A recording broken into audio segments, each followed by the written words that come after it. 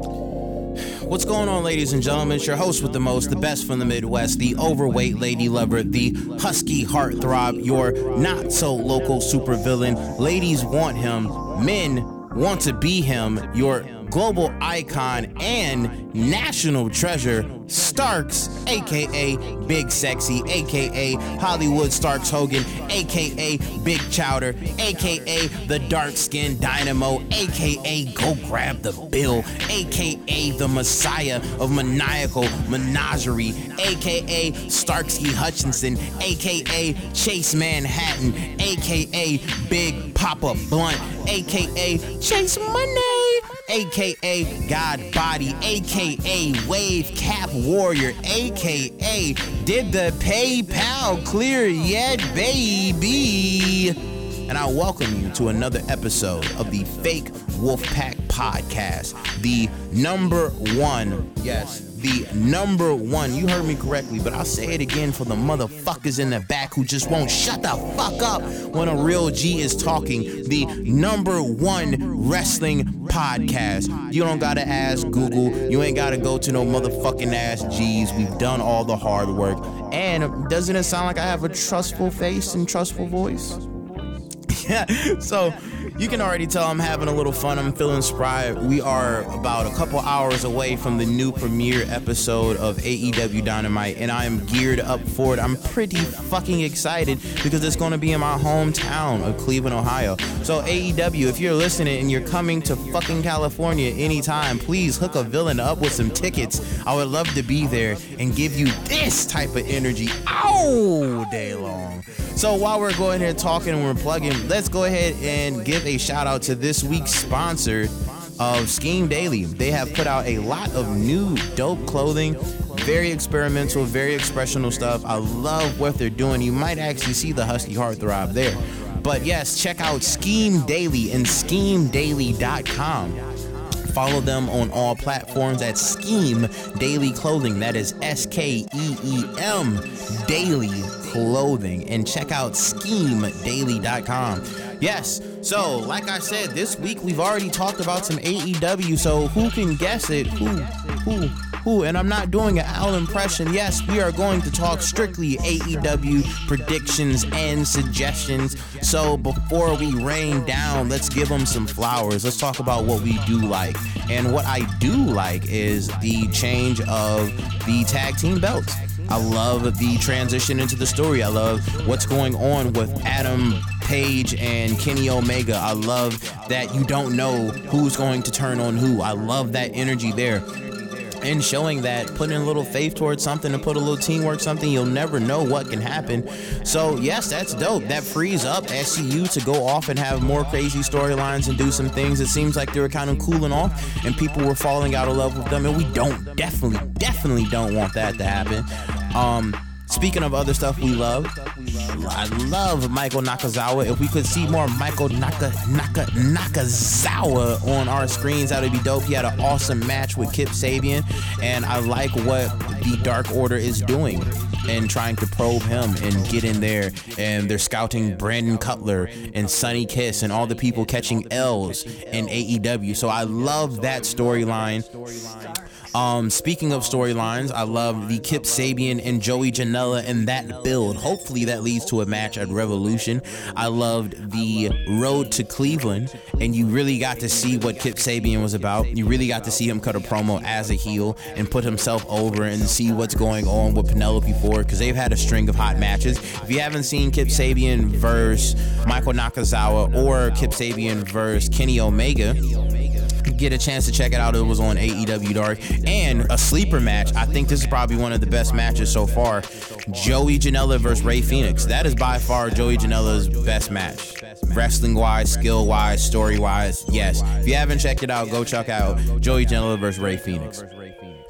And more things that we like and people actually killing shit. Jurassic Express, they're just entertaining. Can we have more Jurassic Express, more Marco Stunt, more Jungle Boy, more Luchasaurus, more Orange Cassidy, hell, more Awesome Kong? And while we're saying it, what Brandy is doing with the Nightmare Collective isn't bad. You just got to give it some time and get it a chance to develop. If you have a chance to check out that Road to Cleveland once again, Brandy cuts an awesome vignette there.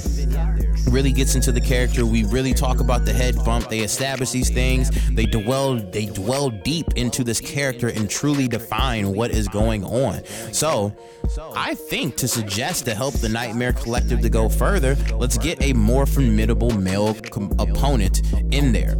Let's get a stronger male wrestler. I don't think Dr. Luther is going to be a full-time wrestler, nor with Awesome Kong or Brandy. It seemed like it's left up to Mel, who performed amazingly in the ring. So if she's going to do it, let her get her motherfucking shine on.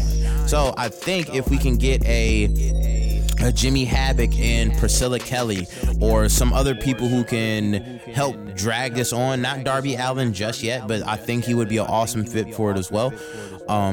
But yes, if we can get another strong male competitor in there to help drive this Nightmare Collective over, because you really get to see the other side of the business clean aesthetic that Cody, QT Marshall, Dustin, and Diamond Dallas Page all present.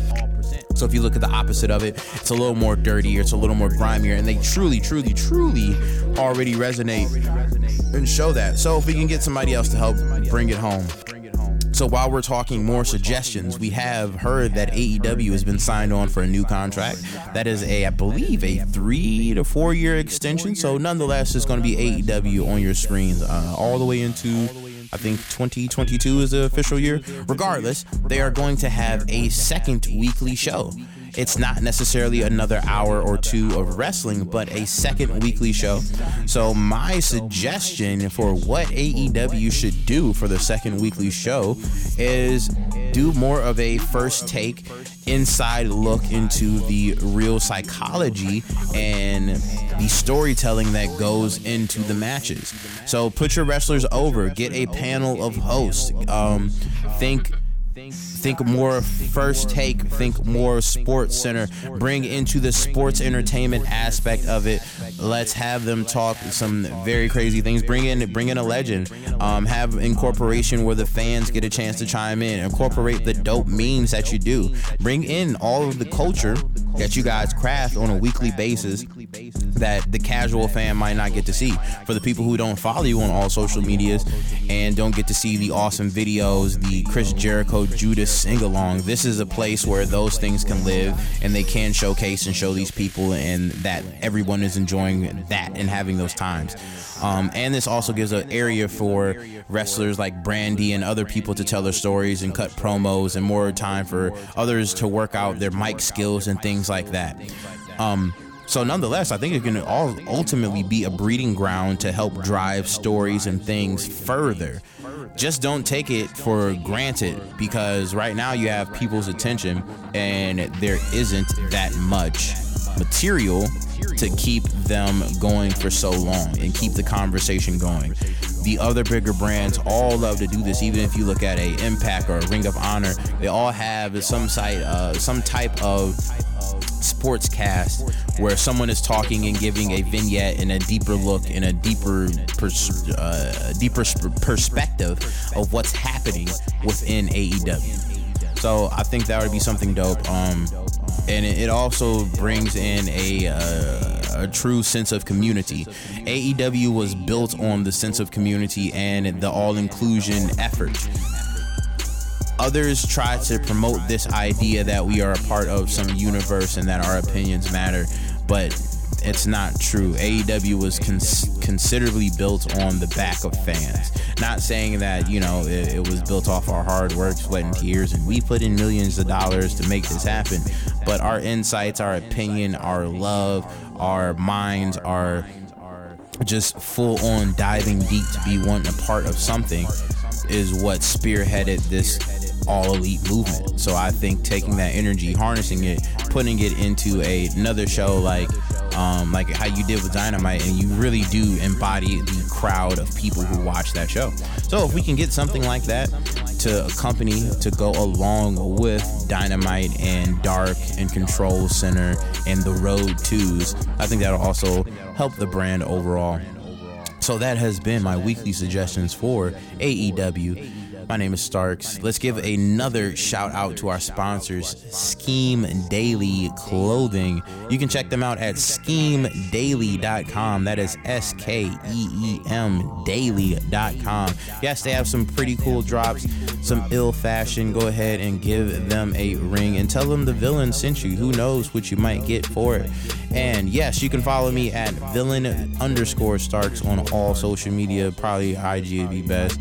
And follow the podcast at Fake Wolf Pact, PACT, Fake Wolf Pack, all one word, on all social media.